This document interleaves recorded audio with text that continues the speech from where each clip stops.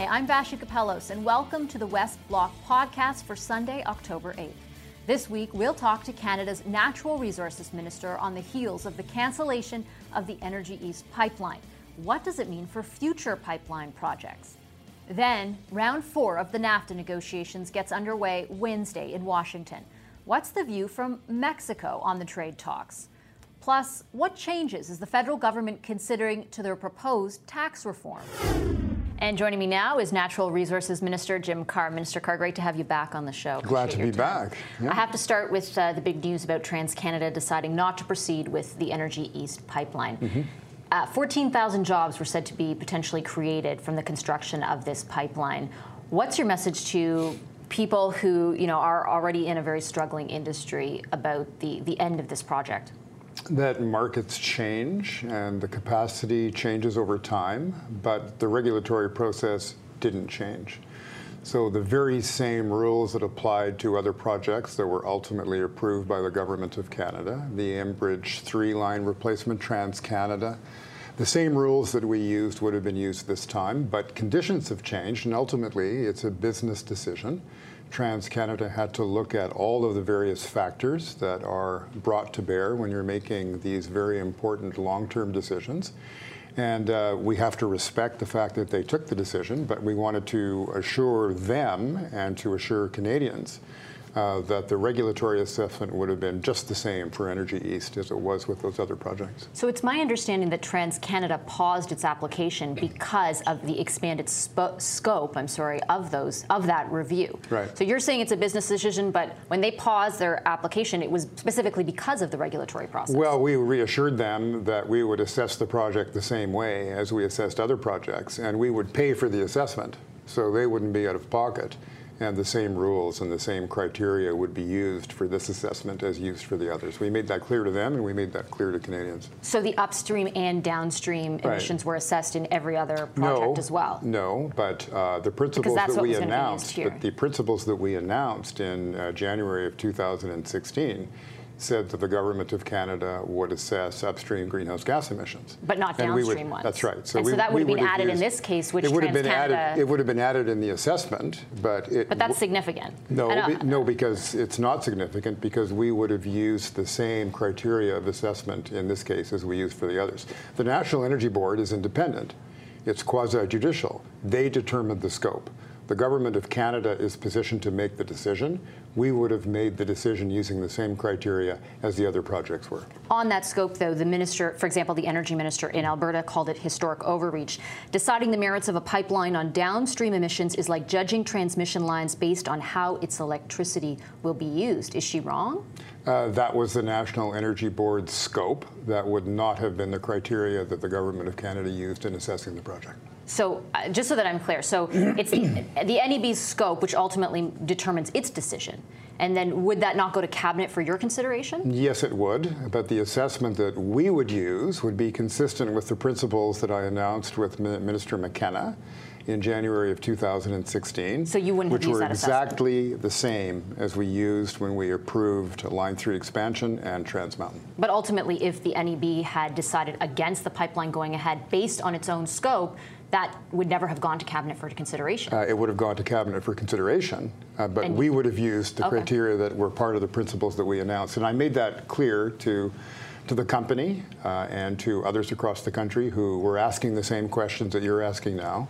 And I believe that we communicated that effectively enough. And ultimately, the decision whether or not to proceed with the application lies with the proponent. And for their own reasons, they made the decision.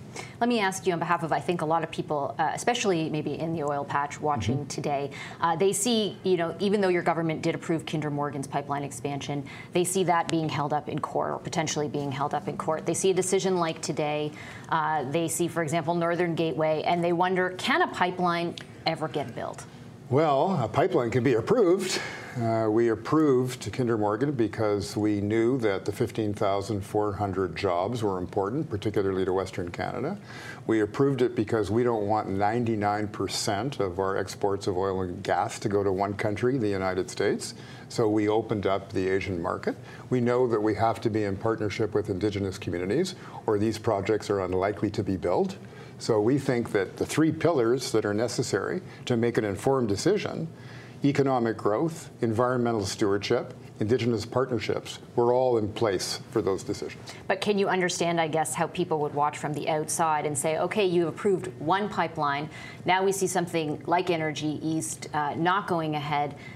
You know, if I'm in the oil industry, what cause for optimism do I have? How do I know that a pipeline will ever actually get If I'm in the oil industry, I want to make sure that the regulatory process is clear, that the timelines are well known, that it carries the confidence of Canadians, and it will be those values that will drive our permanent reform and modernization of environmental assessment, including the National Energy Board, which we have promised to deliver to Canadians. In the regulatory environment this country has right now, though, could something like the Canadian National Railway ever get built? Well, I don't know. It's a hypothetical question. You need to It's hypothetical, but I think people are interested in this sort of strictness of this. Well, I guess the answer would be, if those criteria were satisfied, there would be no reason why it shouldn't be built. But you have to have somebody who's prepared to build it, and that's a proponent. The proponent is looking for predictability and clarity. They want to know the rules of the assessment process. They have to be clear. We'll make sure going forward that they're as clear as they can and should be. And in this case of Energy East, we made it clear that the same rules that apply to other decisions would have been applied to this one. And finally, I know that you're heading off this week to a big conference. Tell me a bit about it. 600 delegates from around the world will come to Winnipeg, my favorite place, to talk about Canada's future energy mix. And everything will be debated. There will be people coming from the United States, from Germany, from major operations in Norway. Oil and gas will be represented, the nuclear industry, clean technology, renewables. And the question we're posing is, what do you want Canada's energy mix to look like a generation from now? It is probably the most comprehensive conversation about this subject ever in Canadian history. It's timely for all of the reasons we know so well as we move in a transition to a lower carbon economy. We're engaging Canadians. More than 200,000 have already given us their view on our website.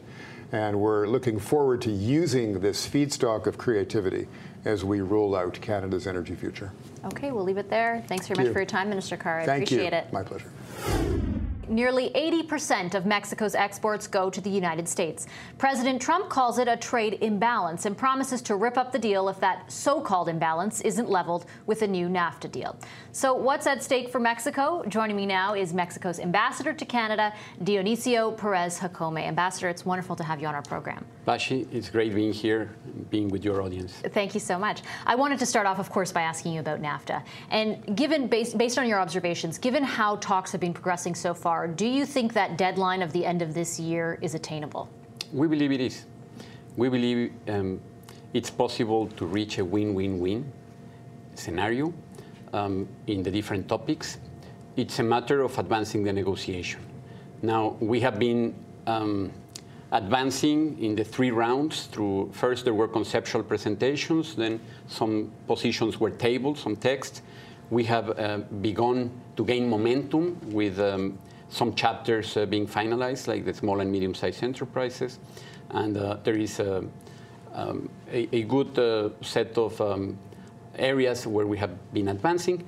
Now, in the most sensitive areas, we haven't advanced much because we are still waiting for some specific proposals. Now, this is expected to take place in the Washington round, and well, we will see it from there.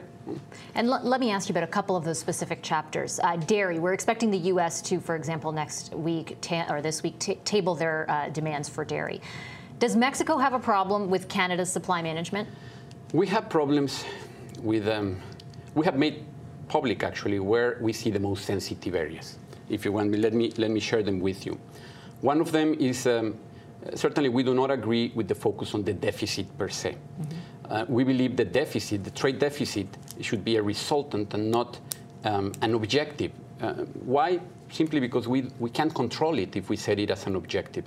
It's the result of a macro policy, of the capacity of a country to save, among many other areas. Also, for us, it's very important as it is for Canada, the dispute settlement mechanism. We believe any trade agreement has to have fair, transparent, strong, and efficient system of dispute settlement. On the rules of origin, and particularly in the auto sector, which is a high regional content of 62.5%, and there is this idea that was mentioned since the July 17 document that the USTR presented, where they insinuated that they might ask for some national content more than regional content. Well, it is a sensitive issue simply because it has been working as a regional integration in the creation of value chains. So we will be looking at topics such as those, particularly, again, hopefully they will be tabled in Washington. Mexico has made very clear where we are on those topics, and we will see from once we know the texts. Are there concerns from Mexico, though, about Canada's supply management system? Well, on the supply management, again, we will look at all the topics, but at all the topics in the 28 tables, and depending on what it's presented, we will. Our objective is to make the NAFTA the most competitive region, as we have seen that has been increasing. Is Mexico, like Canada, prepared to walk away from the table over dispute settlement? Mexico has made Is it a red line? Well, Mexico has made it clear where the red line is, and we certainly will not accept increases in tariffs or imposition of quotas. We want these negotiations to increase trade, to increase competitiveness. And again, with all the different topics that are being discussed, we are willing to sit down, to analyze and understand what each country presents.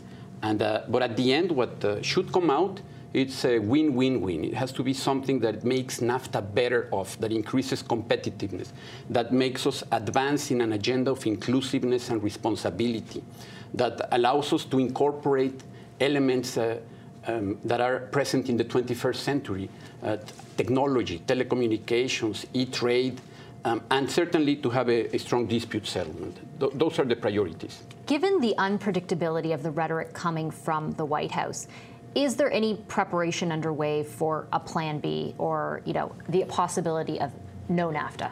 Well, we are fully committed to making this work. If at the negotiation table, the negotiating teams know each other, and as I was mentioning, we have been getting the low-hanging fruits, if you want. We still need to go for the more difficult ones, but we remain committed in trying to reach these scenarios through NAFTA. And until we get some different elements, we remain committed to achieving a good NAFTA too. And if, understanding that it's hypothetical, but if NAFTA isn't resolved, or if it doesn't, the renegotiations are not successful, is there any sort of consideration or entertaining of the idea of a bilateral agreement with Canada? I think it's too early to think about that. We are fully concentrated on the trilateral agreement and negotiating, as I mentioned, because we believe it's possible. Well, we'll be watching this week in Washington. Thank you very much for your time, Ambassador. Thank you for the invitation. Great to have you here. Late last week, the Liberals hinted they're considering changes to their proposed tax reforms for small businesses. This after months of consultations and outrage from small business owners who claim the government's so-called tax fairness plan is anything but. So what changes is the government considering? Joining me now is the Parliamentary Secretary to the Minister of Finance, Joël Lightbound. Mr. Lightbound, great to have you here. Thanks for having me. Thanks for your time today. Are these proposed changes going to be walked back?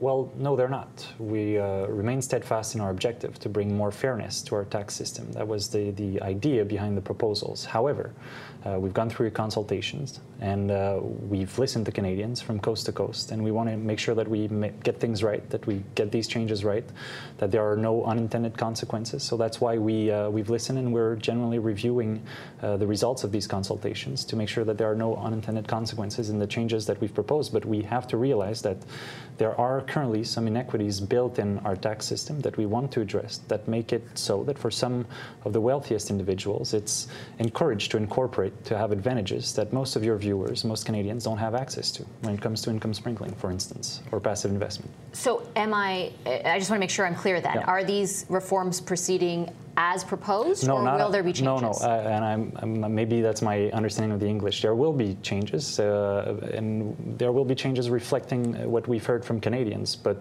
the objective remains the same. So what changes are we talking about based on what you've heard and your government has heard from Canadians? Well, there are certain things that we've heard, namely, for instance, there have concerns that have been raised about intergenerational transfers. We want to make sure that this is not impacted, that genuine intergenerational transfers of a farm, of a businesses are not impacted by the changes. And so we want to make sure that the details we get right. We've heard some concerns about perhaps some unintended consequences on women entrepreneurs, and we've always been clear we would never put forward a measure that disadvantaged women over men. So those are the things we're taking a close, hard look at to make sure that we get the changes right. I want to pick up on that point because I wanted to ask if you understand the outrage that these proposals generated. I understand that there is a base of support for the message that you're trying to get across with them, but the proposals themselves, a lot of small business owners feel that they take advantage of the tax system as it is because it helps mitigate the enormous risk that they take on. Do you understand why these proposals evoke the reaction that they did? Well, I think it's important also to set the record straight. We have no intention of impacting middle-class business owners, small business owners. We're keeping the tax rate as low as it is, and currently it's the lowest in the G7, and we want businesses to continue to invest in their businesses to create growth. But at the same time, we have to realize that there are some Canadians who've used private corporations to gain advantages that are not afforded to the rest of Canadians, and that's where we want to bring some more fairness. Where's the line, though? Where's the line when you say a middle-class business? You know, everybody who owns a business, whether they do well or they do not, I mean, what is the line? Well, just to give you an idea, they all take on risk. When we look at passive investment income, which has been one of the proposals, 83% of all passive investment income goes in the hands of 1.7 Canadian corporations earning above $250,000. So this is really the issue here, is that we've seen corporations, certain corporations have advantages that are not afforded to the rest of Canadians. And I understand the concerns, and we'll always be there to support small business owners to make sure that they are in an environment that's conducive to growth. And we've been from the get-go the government of growth. We've created 400,000 jobs in the last 2 years. We have the fastest growth in the G7, the fastest we've seen in the last 15 years. And we want to maintain that. So we want to make sure that businesses keep investing in their businesses, that we support small business owners. But at the same time, we think, we strongly believe that a thriving and successful middle class is good for the economy. The economy is good for everyone. So if your government is so concerned about tax fairness for rich Canadians, why not close the stock options loophole?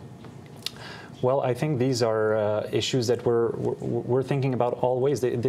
These proposals that we've put forward, they're part of a plan to bring fairness in our tax system and to provide more air and breathing room for the middle class. This is why the first thing we did was to raise taxes on the wealthiest 1%, lower them for 9 million Canadians. And the Canada Child benefit that we've put forward is helping hundreds of thousands of kids to be lifted out of poverty and is putting money back into our economy. So I think we're looking at, for tax evasion, that's another aspect that we've been looking at. We've invested $1 billion in the last 2 budgets to go after tax havens, after tax evasion, which is helping us recuperate billions of dollars, while the previous government would not focus on tax havens and tax evasions. And former Minister of Revenue, Mr. Blackburn, said recently, under the Harper Conservatives, this was not a priority. So we're looking at all different ways to bring more fairness for the middle class and to our tax system. With respect to that, doesn't exactly answer the question of why you haven't attacked the stock options loophole. You know, a study has estimated that $750 million annually is forfeited in revenue for the government, provincial and federal, because of this option.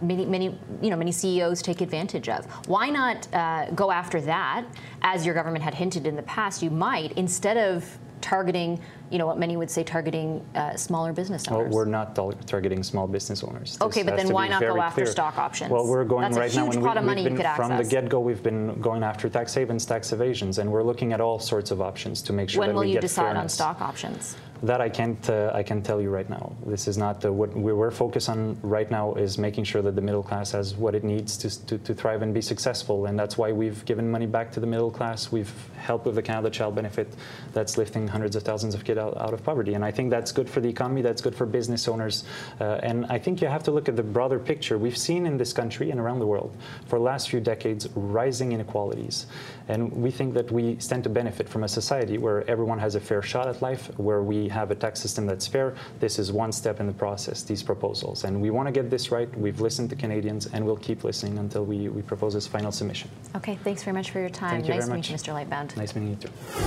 And as families gather around the country to celebrate Thanksgiving, here's what's on the agenda for some members of Parliament.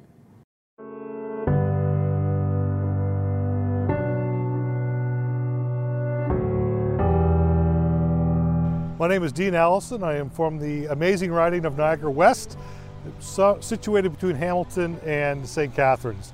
And what Thanksgiving means to me, it's a great time to get together with family and friends, and of course enjoy really good food. It's the opportunity to take a day off and allow you to eat as much as you want. But all kidding aside, it's the turkey, it's the lasagna, it's the ham, it's whatever is being prepared, and it has to take time having lunch over 2 or 3 hours. My name is Daniel Blakey. I'm the Member of Parliament for Elmwood-Transcona. And Thanksgiving for me really is just a time to spend with family and to think about all the things that we're fortunate to have here in Canada. One of the things that I think of when I think of Thanksgiving are my aunt's meatballs, actually. They're excellent, and there's only so many times a year that you get an opportunity to have them. Thanksgiving, Christmas, Easter, so that's something that I always look forward to when it comes down to Thanksgiving. Hi, my name's Stephanie Kuzi. I'm Member of Parliament for Calgary-Mindapore. And my favorite thing about Thanksgiving is spending time with friends and with family and giving thanks for the beautiful country that we live in. Every year we go around the table and everyone at the table gives thanks for one special thing in particular. And usually this can take the shape of a craft or that. For example, one year we did a Thanksgiving turkey where everyone wrote what they were thankful for on a feather, and we assembled a beautiful turkey with all of our gratitudes. Randy Boissonneau, Member of Parliament for Edmonton Centre, and Thanksgiving for me is a time of reflection and a time to reconnect and hang out with family and friends, and if I'm really straightforward, to spoil my niece and nephews. Definitely food is a central element for us around Thanksgiving. Turkey and Mom's pumpkin pie. I don't know, she's got the secret spice combination. I'm Cheryl Hardcastle. I'm the Member of Parliament for Windsor-Tecumseh. And Thanksgiving means to me gratitude.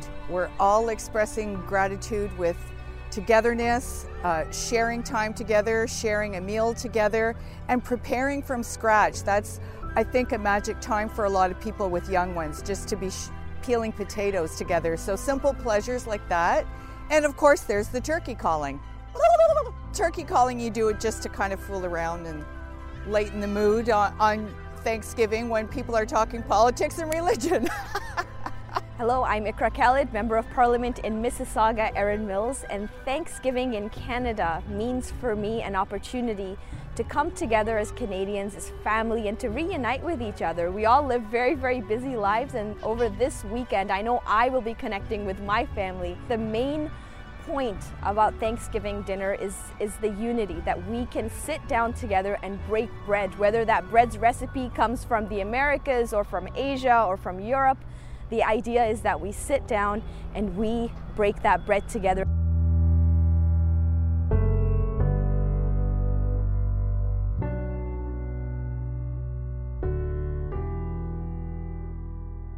I'm Vashi Capellos. Thank you for listening to the West Block podcast. For more, go to our website globalnews.ca/the West Block or follow us on Facebook and Twitter. And tune in again next week for another West Block podcast.